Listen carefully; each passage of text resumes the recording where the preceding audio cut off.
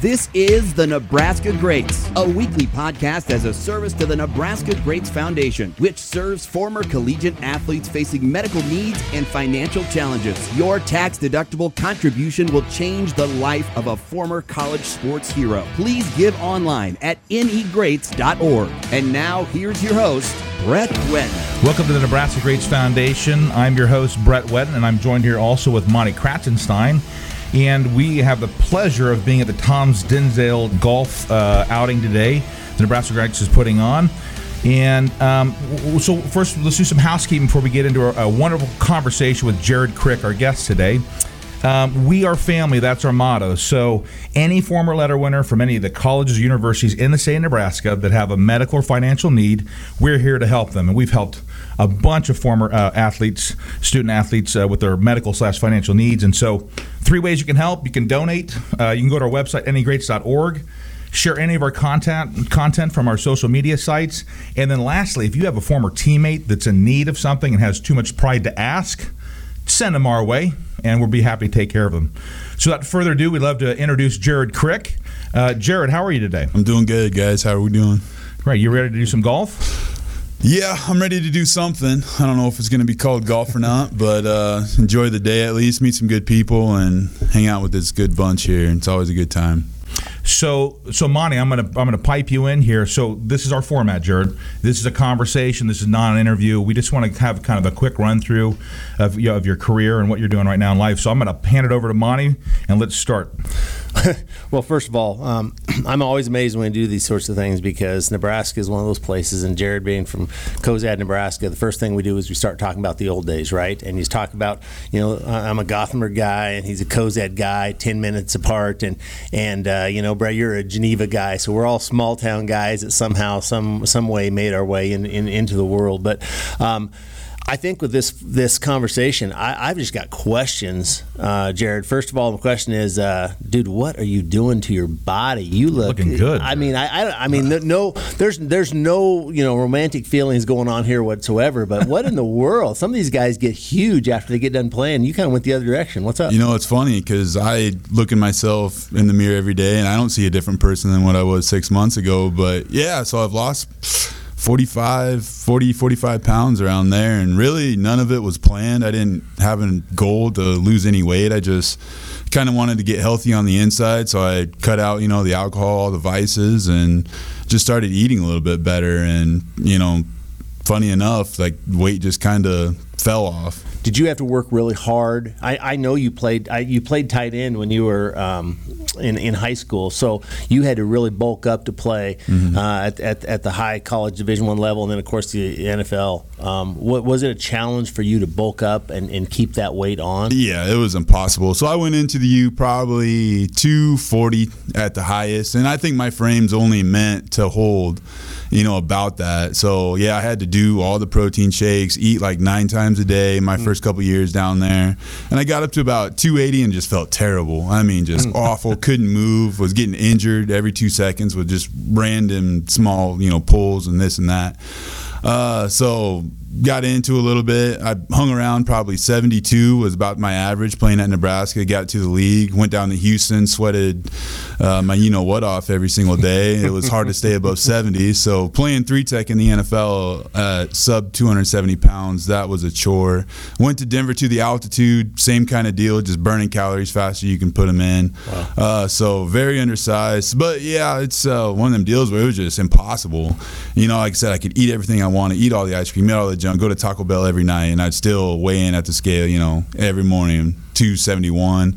By the end of practice, I was back down to 264. So, wow. Well, geez, Jared, I wish I could eat Taco Bell at night and lose the weight. I'm the opposite way. I've actually gained weight since playing. But so we just want to do kind of run through of your career. So let's skip from high school. Let's go right at your time at Nebraska. Are there any really memorable moments that you say to yourself, hey, man, that was a great moment for me personally? It's a great moment for our team that you'd like to share with us? Yeah, and ironically, it was followed by the worst moment of my college career, and that was when we beat Texas in 2009.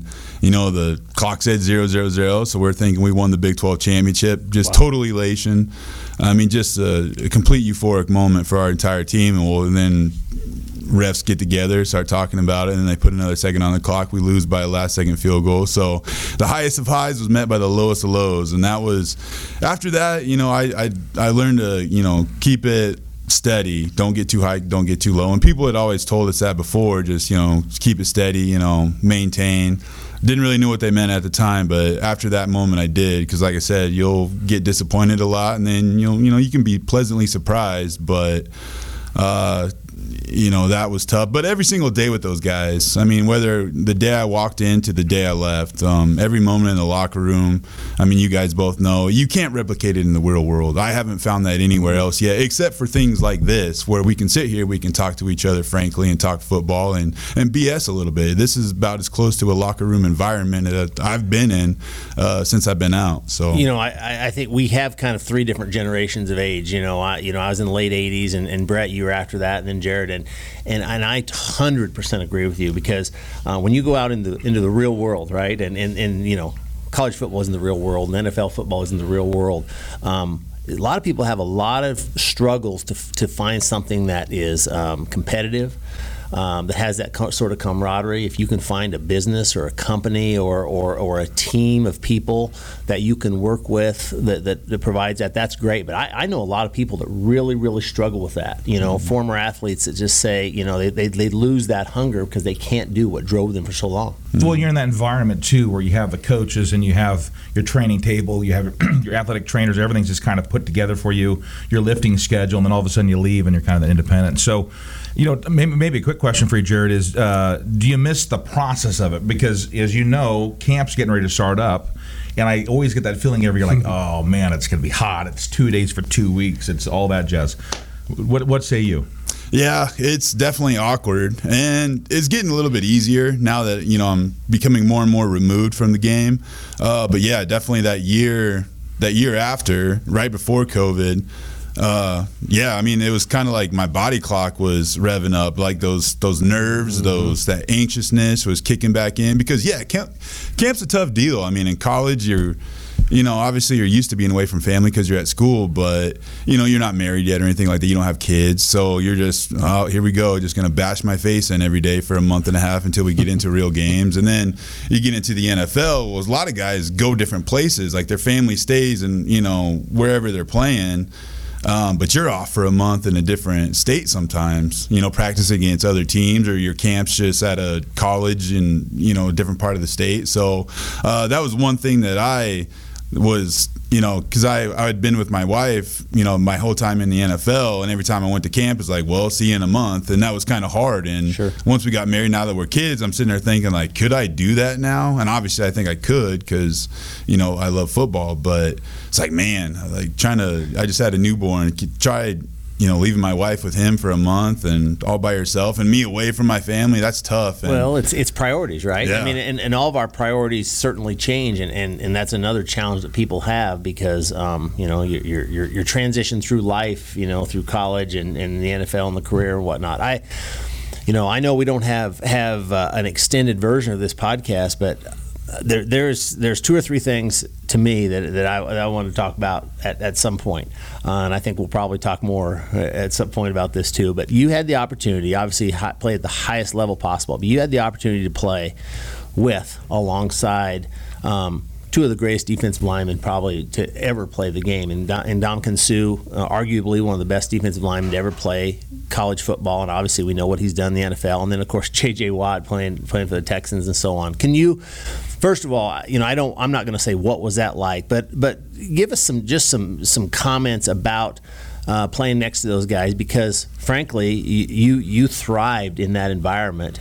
They probably brought you up to that level, but at the same time, you helped them a ton too with the way you did things. Yeah, absolutely. And hopefully there's a lot of kids listening, because one thing that all those guys, and not just J.J. Suh, but DeMarcus Ware, I played with him, probably one of the best pass rushers to ever play the game, and then Von Miller. One characteristic all those guys have together, they got exactly out of it what they put in. Like, people don't understand, like, they see JJ on TV, for example, and they just see all the good things he does and this and that. Well, they don't see him up at the facility at like 4 a.m. Wow. with a key card because he's the first one in the building, doing his stretches, doing his lifts, watching film, hours before the rest of us got in there. And then he's the last guy to leave. So like he would be there till 11 o'clock at night doing the same thing, just getting rehab, getting another workout in. Same thing with DeMarcus. He was always watching film. I'd get at the stadium, he'd be in the linebacker room, and you could see he had 3 cups of coffee gone already, working on his fourth. So he had been there a while, watching film, watching the same thing over. He'd be, Crick, come in, watch this. And we'd watch the same offensive tackle. It's like, dude, I'm a 3-tech. I'm not going to be going against this guy. It was like, well, here's the games we can run against this guy. So we'd sit there for an hour before meetings, and we'd just talk about running pass rush games. The most simplest thing, once you get to that level is pass rush games. Everybody should know it like the back of their hand. Well, we're sitting there talking about different ways we can tinker with it, just based off one guy. Same thing with Vaughn, same thing with Sue in college. I'd be wanting to go eat, 9 o'clock at night. Sue would keep me up in the D-line room, and we'd just be watching K-State, Colorado, Texas, just week after week. So there's not a surprise. There's no magic potion that these guys took to be as great as they are. They put in the work every single day, and not just during the season. During the off season, they're doing the same thing. They're getting their workout in early in the morning. They're eating right. They're doing everything XYZ to be and maintain that high level. How many guys did you play with? I don't need a number, but there's obviously some guys that were so talented that never did those things. Either they're off the field activities got in the way, or they just weren't able to put in the work. Obviously you saw some of those guys too, huh? Oh yeah, and it's they still had their flashes here and there, but yeah, if they would have just, and I don't want to name any names because some of them might turn out to actually have pretty decent careers at the end of the day, but that's for another episode. Yeah. We'll go down the list on another episode. We'll name names. We got your back, yeah, but you just see them like, gosh, man, like you can be great. Like you can be one of the guys that in 50 years they talk about, and they just rather be at the bars every night, or they just rather sleep in and miss the morning meetings, and they just have that nonchalant attitude where I've already made it. I don't have to do this and that because where I was drafted. And it's like, well, that's your call, man. I'm a grinder. Like I was coming in off an injury, didn't get drafted very high. I'm underweight. I'm undersized. Like give me your physique, or give me your speed, give me your agility, and I'll put it to work for you. But right, it's just one of them things. But if they don't want it for themselves, that's on them. And there's a pattern to everything, right? You watch a tackle long enough. I was an offensive tackle. I had my tells on things, and where I shift my weight and where to hit. I always try to hit early, right? So let's talk about that strategy because all of us have watched thousands of hours of film. How is that transferred into what are you doing these days? What are you doing for work? Are you able to kind of take some of those things you learned and apply them? We're going to find out. So I just got my insurance license to sell insurance. And congrats. Yeah, so yesterday, as of yesterday, I think I'm official. So it won't be too much longer. I'll be able to get to work. And so it'll be one of them deals. I know the work ethic's going to be there. The grinding it out's going to be there. Getting out and about, talking to people, that's not going to be. But it'll be interesting to see, what I can translate. What I can bring from the game of football into the insurance world, or so I don't know. You guys could probably help me out a little more than what I could tell you right now, but it'll be one of the things. I guess we'll find out. But I know definitely just the work ethic. I want Brett Wetton, who has, in my opinion, has transferred from athleticism to business world. I want him to give your 30-second elevator speech to Jared Crick as far as advice in the business world, because you've done that for me a couple times. Well, I'll tell you this: it's fun. I don't know Jared personally. I'm getting to know him better over time, but we're in this fraternity, right? Because we played together. And what I tell you, man, I love all the things. The staying power, right? It's doing the little things. Writing a thank you letter, handwritten thank you letter. It's being there for people when they're in need, because there's a need there, not because you're trying to sell something, right? So we'll have to talk about some of that stuff offline, but really excited for it. Do you want to name the company you're working for, or are you in a brokerage, or what are you doing? So Farm Bureau is the company. I'm working for Phil Heinrich out of Holdridge. Phil? Yep. Yeah. So everybody seems to know Phil. So that's a good sign, right? Must be with a good guy, good group. Yeah, and he's got a good team with him. A lot of good people. So I'm excited to get to work and hopefully do well. help some people out. Well, and I just want to piggyback on what Brett said, because I've seen a lot. When you get older, you see a lot of people go through that transition from athletics to work, and you see some of that stuff that just does translate, that's portable. And you obviously have personality, you obviously have a lot of people skills that frankly a lot of people don't have. Athletes always seem to have an advantage because people know their name. You played in the NFL. You were one of the best defensive linemen ever at Nebraska. That's a great deal. But if someone wants to buy insurance from you and has a claim that they need to process through you, that stuff matters not at all. Right. So that's where that preparation and that grinding along, but Brett said that personal service really comes into it. And so I think there's no doubt that you're going to be successful doing those sorts of things. And I would encapsulate in one thing: people don't care how much you know till they know how much you care. Right. And I know it sounds kind of cheesy and warm. Everyone gives you but honestly, I've found that to be the absolute truth. They don't care what you know until they know how much you care. So very exciting. So talk to us about your family. You have a newborn. Yep. So got 2 little boys. One's 2.5. One's about 2.5 weeks. So. Yeah, it's been fun. We came back to the area a couple years ago, got out of Denver, and just wanted to be closer to family, so we moved back to Cozad. Been in the area ever since, and we're going to open up shop there in Cozad as far as the insurance stuff goes. But family's been good. It's a blessing, man. I not being humble by any means, but man, I've been really blessed with all the things I've been able to see, do, and the people I've been able to meet so far in this life. So this full circle thing. So what's it like? You're in high school in Cozad, correct? Mm-hmm. And you go to Nebraska, have a great career, go to the NFL, and then you come back to Cozad. Does it just strike you sometimes like, what just happened? I'm back here with my family, my 2 kids. I got this business I'm starting into. Like, what just happened? Does that ever hit you? Oh, yeah, because, when you're in high school in a small town, well, me personally, nothing again. I didn't hate Cozad by any means, but it's just small town. You get a little cabin feverish. Once you're about 17, you're just ready to get out. You're ready to see the world, do stuff. And then, you do, we lived in Houston for, about 4.5 years, Denver, which, it's still close to home. But, we saw enough stuff to realize, Cozad was really good, a really good environment. People were always looking out for me. Even if it weren't my family, someone always had an eye on me, kept me out of trouble, kept my nose clean. If I did something that, little less desirable, say someone came out and called me out on it and said, hey man, you got to get squared away here, so I'm excited for my kids to have that same community where it takes a tribe to raise, so at least knowing that people are looking out for us is going to be awesome. What a great segue into closing this short podcast we've had with you.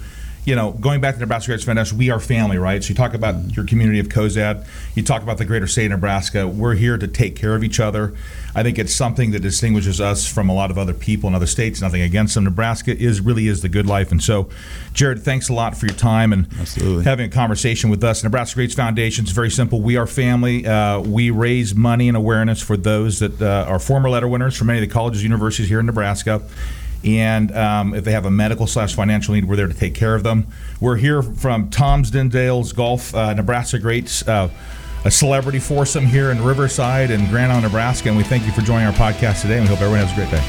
This has been Nebraska Greats, a weekly podcast serving the Nebraska Greats Foundation. You can find each episode on Apple, Spotify, Amazon Music, Google Play, and anywhere you get your podcasts. Please give generously to serve Nebraska's former sports heroes in need at negreats.org. And be sure to follow the NE Greats on Facebook and Twitter.